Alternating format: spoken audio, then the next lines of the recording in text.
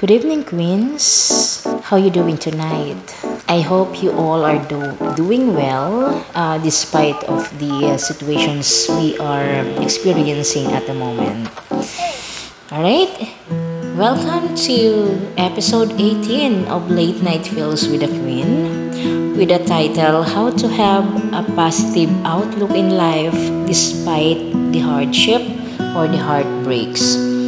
Right? So, tinakel ko siya ulit kasi maraming nagre-request about how to have a positive outlook in life kasi sobrang hirap nga naman na while you are experiencing heartbreaks, while you are in pain, while you are hurting inside, kailangan mong magkaroon ng positive outlook. So, paano nga ba ginagawa yon?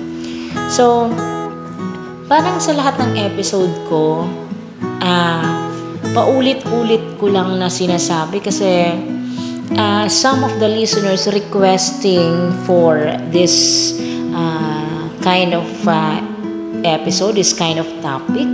Kasi marami sa atin na nagtatanong or naghahanap ng mga tips or solusyon. Paano nga ba magkaroon ng positive outlook sa buhay while we are experiencing pain, heartbreaks, while we are experiencing hurt inside? Diba parang ang hirap-hirap na nasasaktan ka, lumuluha ka, and then sugatan ka na, duguan ka na, pero kailangan mo pa rin maging positive. Okay? Hindi lahat ng tao kayang maging positive while they are in pain. So, na-experience ko siya, iginupo ako ng sakit, ng heartbreaks, ng hardships, ng pains. So, based on my experience, I almost hide myself in the world. Kasi hindi ko alam kung paano ko itatayo yung sarili ko, paano ko babangon ulit, paano ko gagamutin yung sarili ko. So, hindi ko alam saan ako magsisimula. Hindi ko rin alam paano ako magsisimula. And then, hindi ko alam alin ba yung uunahin ko. Yung sarili ko na nakaka-experience ng sakit, yung mga anak ko na kailangan ng atensyon ng nanay, or yung karapatan ko bilang asawa, or do I need to work for the family? Hindi ko alam kung alin doon yung dapat kong unahin. Hindi ko alam kung alin doon yung dapat kong i-priority. At hindi ko alam kung alin doon yung dapat kong i-set aside muna.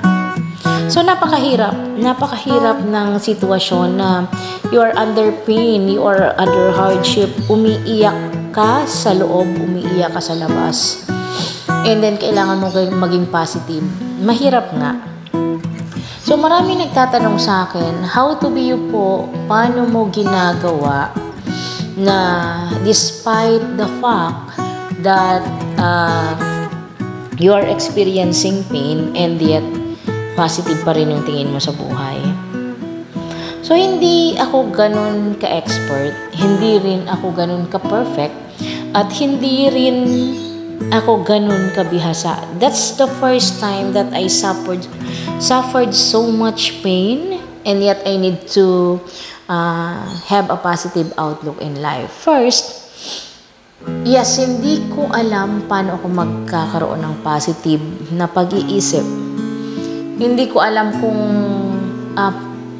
paano ko sisimulan. So, I pray hard para bigyan ako ni Lord ng tamang pag-iisip, tamang desisyon, tamang dahilan para tumayo ulit, para bumangon ulit. So, first, I endured the pain. Pinabayaan ko, masaktan ako, dinamdam ko yung, pinakaramdaman ko yung sakit sa dibdib, pinabayaan ko siya. Kasi yun yung process Yun yung proseso na kailangan kong pagdaanan Kailangan kong maramdaman yung sakit, kailangan kong maramdaman yung pain, kailangan kong maramdaman yung hirap para matuto ako sa kung ano man yung dapat kong gawin. So, from there, nag-decide ako na bumangon ulit.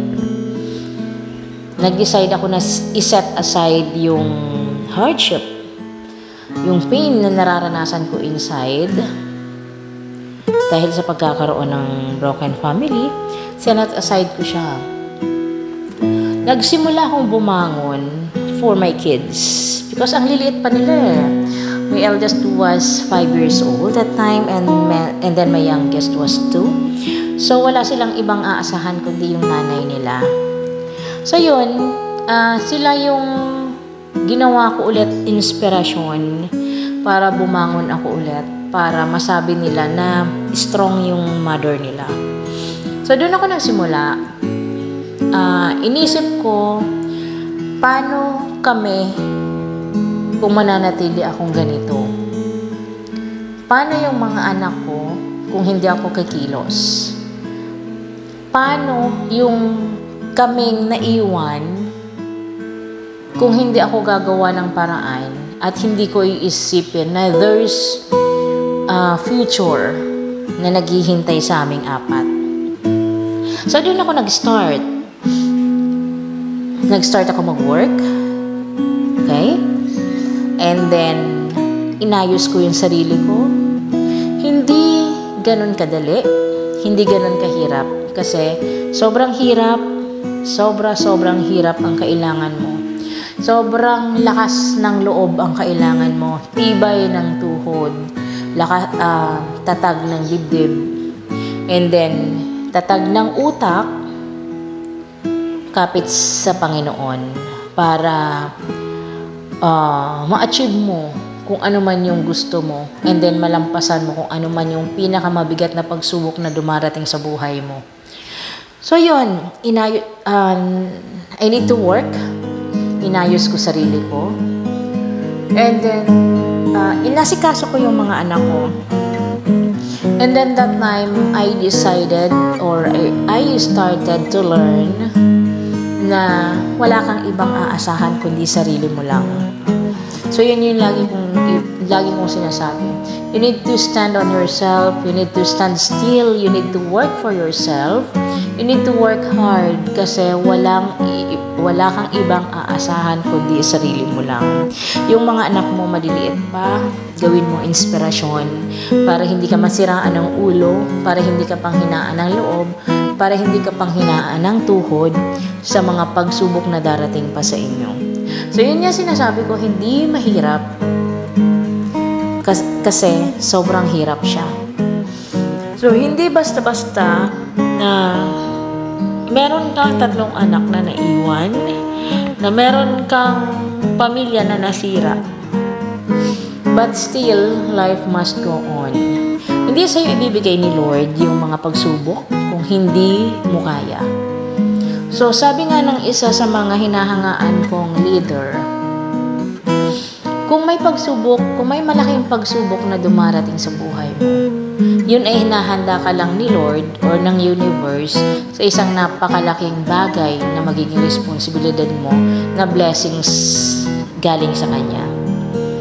So, yun na lang yung inisip ko. This will not happen. Right? Sinusubukan lang ako ni Lord kung gaano ako katatag para malampasan ang mga pagsubok na dumarating sa buhay ko. So, hindi sumagi sa isip ko na sisihin siya. Bakit pinaparusahan ako? Okay?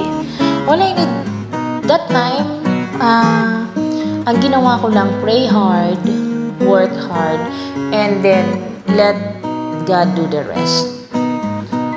So, I am working na parang, sige, sumabay ka sa agos, kung ano yung dapat mong gawin, dasal ka lang, and then let God do the rest. So, yun lang yung ginawa ko. Now, after 1 decade, andito pa rin naman ako, malalaki na yung mga bata. Okay na sila. And I'm also okay. So, ayun, napatunayan ko na kahit anong gawin mo, kailangan mong dumaan talaga sa process in healing. Kailangan mong maramdaman yung pain. Kasi para matuto ka, kailangan mo lahat maranasan. Kasi there's a process of healing even broken-hearted. Even pain, hardship, there's a lot of process that you need to undergo para matuto ka sa leksyon ng buhay. So, yun lang yung ginawa ko, guys. So, ayun. From there, dire-diretso na yung buhay ko. Although there's a lot of challenges. Sobrang hirap magpalaki ng 3 anak na mag-isa ka lang. Hindi mo alam kung magiging tatay ka, magiging nanay ka, magiging empleyado ka, hindi mo alam kung saan mo ilalagay ang sarili mo. So, you need to take a break. Right? Isipin mo, you need to align yourself. Ano muna yung una kong gagawin? Saan ako magsisimula? Okay? So, paano ko sisimulan ang pagtayo ko sa sarili kong paa? Kasi marami kang iniisip na dapat mong i-consider to start over. Marami kang iniisip, maraming dapat unahin. Pero kailangan mong unahin yung pinaka-priority mo talaga. So, that time, ang naisip ko, ang pinaka-priority is magkaroon kami ng source of income para patuloy na mabuhay kami ng mga anak ko, makapag-aral sila ng tuloy-tuloy. So, yun. From there, so, dire-diretso na. Inayos ko na yung sarili ko. And then, kung ano man yung mga pagsubok na dumarating sa amin, okay lang. Kasi, kumbaga, yung isa sa pinakamalaking pagsubok na dadaanan ng isang babae, ng isang pamilya, nalampasan ko na. So, wala nang pagsubok pa na pwedeng magpatumba sa akin. Yun yung nasa isip ko. So, kung ano man yung problema dumarating sa akin, nag-smile lang ako. Kasi alam ko na nandyan si Lord na tutulungan ako sa lahat. Basta gawin ko lang kung ano yung dapat at responsibilidad ko. And then, bahala na siya sa iba. Kasi hindi mo kayang gawin lahat. Alright? Kaya nga nandyan siya katuwang natin. So, yun. Paano ako nagkakaroon ng positive outlook sa buhay? Okay? So, yun nga. Sabi ko, kung ano man yung problemang dumarating sa akin, minsan naiiyak ako. Pero, pinagtatawanan ko na lang Kasi kumbaga, mga ano na lang siya, mga sprinkle na lang sa kung ano man yung pagsubok na dinaanan ko, kung ano man yung mabigat na pagsubok na dinaanan ko. So, para sa akin, wala nang pagsubok na magpapatumba sa akin. Wala nang pagsubok na magpapaiyak sa akin ng dugo. Wala nang pagsubok na hindi ko kayang malampasan. Kasi para sa akin, nalampasan ko na yung isang pinakamalaki at pinakamasakit at pinakanakakatakot na pagsubok na dumating sa buhay ko. So, lahat ng mga pagsubok na darating pa, smile lang si Queen. Kasi kaya ko nang gawa ng paraan, kaya ko nang malampasan, kaya ko nang solusyonan, kaya ko nang isipin ano yung dapat kong gawin, ano yung next step, ano yung mga dapat na gawin. Alright, so I tackled the hardships that I encountered in my life. So doon naman tayo sa hardships sa work. So, my personality kasi, hindi ako si Miss Congeniality. So, pag kinausap mo ako, kakausapin kita, pero pag hindi, okay lang. Sanay ako mag-isa. Sanay ako na nasa isang sulok lang, mag-isa nag-iisip, mag-isa pinapasaya yung sarili, mag-isang nagpaplano, sanay ako sa ganon. So, hindi sa akin big deal kung may kasama ako or wala. So, paano naging positive yun para sa akin? Positive yun kasi mas nakakapag-isip ako kung ano yung mga dapat kong gawin, napapag-isipan ko yung mga plano para sa sarili ko, para sa mga anak ko. Nakakapag-isip ako ng mga tamang solusyon sa mga problema kinakaharap ko at sa mga problemang darating pa. Alright? So, hindi na sa akin big deal yun. Sa work, kung anong problema, there's a lot ng mga problema, lalong-lalo na sa nature ng trabaho ko, na hindi mo mapiplease lahat ng mga kausap mo. And in business as well, yes, there's a lot of tawag dito, pagsubok pagdating sa negosyo, lalong-lalo na nang dumating yung pandemic. So, maraming mga orders, maraming mga kliyente na nag-back out, nag-refund, and then nag-cancel ng order kasi close nga sila. O, taghirap. So, how I deal with those problems, lalong-lalo na kung may mga taong umaasa sa'yo. So, yun lang. Prayer, and then hanap ng alternative. Kung wala talagang mapagkukunan sa business, hanap ng alternative kung ano man yung pwede natin gawin. Positive pa rin. Okay? So, sabi ko nga, nang dumating yung pandemic, although nahirapan sa mga adjustment, yung mga bata, nahirapan ako sa adjustment, lalong-lalo na pagdating sa travel, pagdating sa mga meeting sa mga kliyente, kasi hindi talaga ako sanay na tinatapos ko yung deal through online. So, mas prefer ko talaga yung face-to-face, yung pumupunta ako sa kliyente. Kasi, dun pa lang, nakikita ko na kung kaya kong i-close yung deal, kung matutuloy yung order, kung magiging okay kami. Unlike kapag online, mangangapa ka kasi hindi mo nakikita sa mukha ng kausap mo kung okay yung pinag-uusapan ninyo. Okay? Pagdating naman sa network, yung mga pagsubok, ito yung isa, siguro pangalawang pinakamabigat na naranasan ko pagdating sa network. Ang lagi kong iniisip, kapag if your name is shining, kapag masyado kang mabunga, pinupukol ka. Although may mga mali na nangyari nung nakaraan, pero sabi ko nga, part of growing up, parte ng networkers life ko, yung mga pagsubok na ganun, yung mga pagkakamaling naranasan ko noon, kulang na lang umiyak ako. Hindi kulang, talagang umiyak ako.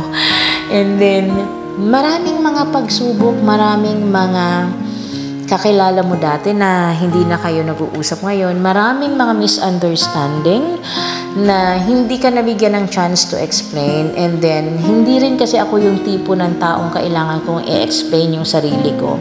Kasi whatever you believe in, kahit anong paliwanag sa'yo, yun na yung pinaniniwalaan mo. So, why I waste my time explaining myself to you na I know that hindi na mababago kung ano yung nasa isip mo. Ganun ako. Hindi ako mahilig mag-explain ng sarili ko sa ibang tao. And then, pinabayaan ko lang. And then, hinayaan ko na kung ano yung mangyari. Maraming malalapit na tao, maraming mga mahal kong tao ang nawala on my journey on network. So, maraming mga relasyong nasira din. And then, those problems, those hardships, kinoconsider ko na lang na as part of growing up. Siguro may mga maling nagawa din ako, may mga maling desisyon, may mga maling pagsang-ayon sa ibang tao. So, yun. So, when I go back to network, when I decided to work here in Lean and Green, I decided to change everything. Okay? The diskarte, the paglatag. So, yun. Marami akong binabago paunti-unti sa mga nakasanayan ko. So, and then I treated myself as beginner. Kasi, kailangan kong kapain, kailangan hindi na mangyari ulit kung ano man yung mga maling nangyari sa akin that time. So, yun. And then, I started learning again and again. Kasi, I wanted this networking company to be my last company. Kasi ayoko na ng palipat-lipat din. And also, to innovate my business. So, kahit anong mga paghihirap ay yung dadaanan ko, I know how to face it with a positive outlook, positive mind, positive decision, witty decision from God, and then yun, mga tamang desisyon na kailangan kong gawin. And then, siguro kung may mga confusion na darating sa akin, that's the only time that I need to rest, stop for a while, and then ask for an advice from the expert. And then, gawin kung ano yung tama na nasa isip mo, na gusto ng utak mo, na gusto ng damdamin mo, at ng gusto ng katawan mo. So, from there, lahat ng gagawin mo is positive lang, yung alam mong tama lang. Yun alam mong wala kang masasagasaan, wala kang masasaktan, wala kang malalamangan. And then, on how to have a positive outlook in life, pagdating sa larangan ng buhay, ano lang, treat all the pagsubok na part of growing up. Part lang ng pagpapatatag sa iyo ng Panginoon. And then, part lang siya ng pag-develop sa iyo bilang tao. Pag-develop on how to make a big decision. Pag-develop din na kung ano yung gusto ng puso mo. Kasi, hindi po pwede na magkaroon ka ng positibong outlook sa buhay kung ang utak mo, ang puso mo, ang katawan mo hindi iisa sa gusto nilang mangyari. So, you need to align yourself first. And then, sabi nga ng isa sa mga partner ko sa live, sa talk show na ginagawa namin, you need to, patawarin mo muna yung sarili mo, i-correct mo yung sarili mo, trabahuhin mo muna yung sarili mo, kasi everything will fall into their proper places. Naniniwala naman ako doon na kapag may grudges ka, kapag may mga basura pa sa katawan mo, sa puso mo, sa utak mo, towards other people, kahit anong gawin mo, magtumbling ka, mag-split ka, magkandirit ka, walang mangyayari sa trabahong ginagawa mo. So, you need to work on yourself first. Okay? You need to work on your mind. You need to work on your heart. You need to work on your body. And then, just make sure na naka-align silang tatlo to the universe para kahit anong gusto mong mangyari, kahit anong anong plan mo sa buhay mo, alright, bagyuhin ka man ng pagsubok kapag naka-align yung tatlo, the heart, the body, and the mind, okay? Hindi ka papatumbahin ang mga pagsubok na yan kasi alam mo kung ano yung gusto mo. Alam mo kung ano yung dapat mong gawin, and then alam mo kung paano ka magsimula pagkatapos ng unos, and then alam mo kung ano yung dapat mong gawin para makuha mo at makabalik ka or you're back in the track. So yun lang siya, walang masyadong sikreto para magkaroon ng positibong paningin sa buhay, kundi i-align mo lang yung utak mo, yung katawan mo, yung puso mo sa direksyon na gusto mo. Pray hard. Kung nararamdaman mo na hindi pa magkatugma ang katawan mo, ang puso mo, ang utak mo, then stop. Rest for a while. Okay? And let the natural process heal you. Let the natural process align you sa kung anong gusto ng universe para sa iyo. Yun lang siya, walang iba. And then, yun, aside from it, kaya mo nang i-handle ang mga pagsubok na dumarating sa iyo na may positibong pananaw ka sa buhay. Hindi ka na mapapagupo, hindi ka na mapapasurrender ng mga pagsubok na yan. Okay? So, yan lang guys, yung simpleng tip from your queen, how to have a positive outlook in life despite of the heartbreaks, the hardships, the pain, and then the situations we are on right now. So, wag nating masyadong dibdibin yung mga pagsubok na dumarating sa atin. Kasi once na pinag-sink in natin yan sa katawan natin, sa utak natin, sa puso natin, hindi tayo magkakaroon ng magandang desisyon. All you need to do if you encounter a big problem, all you need to do is to stop, to rest, pray, and let the natural process heal you.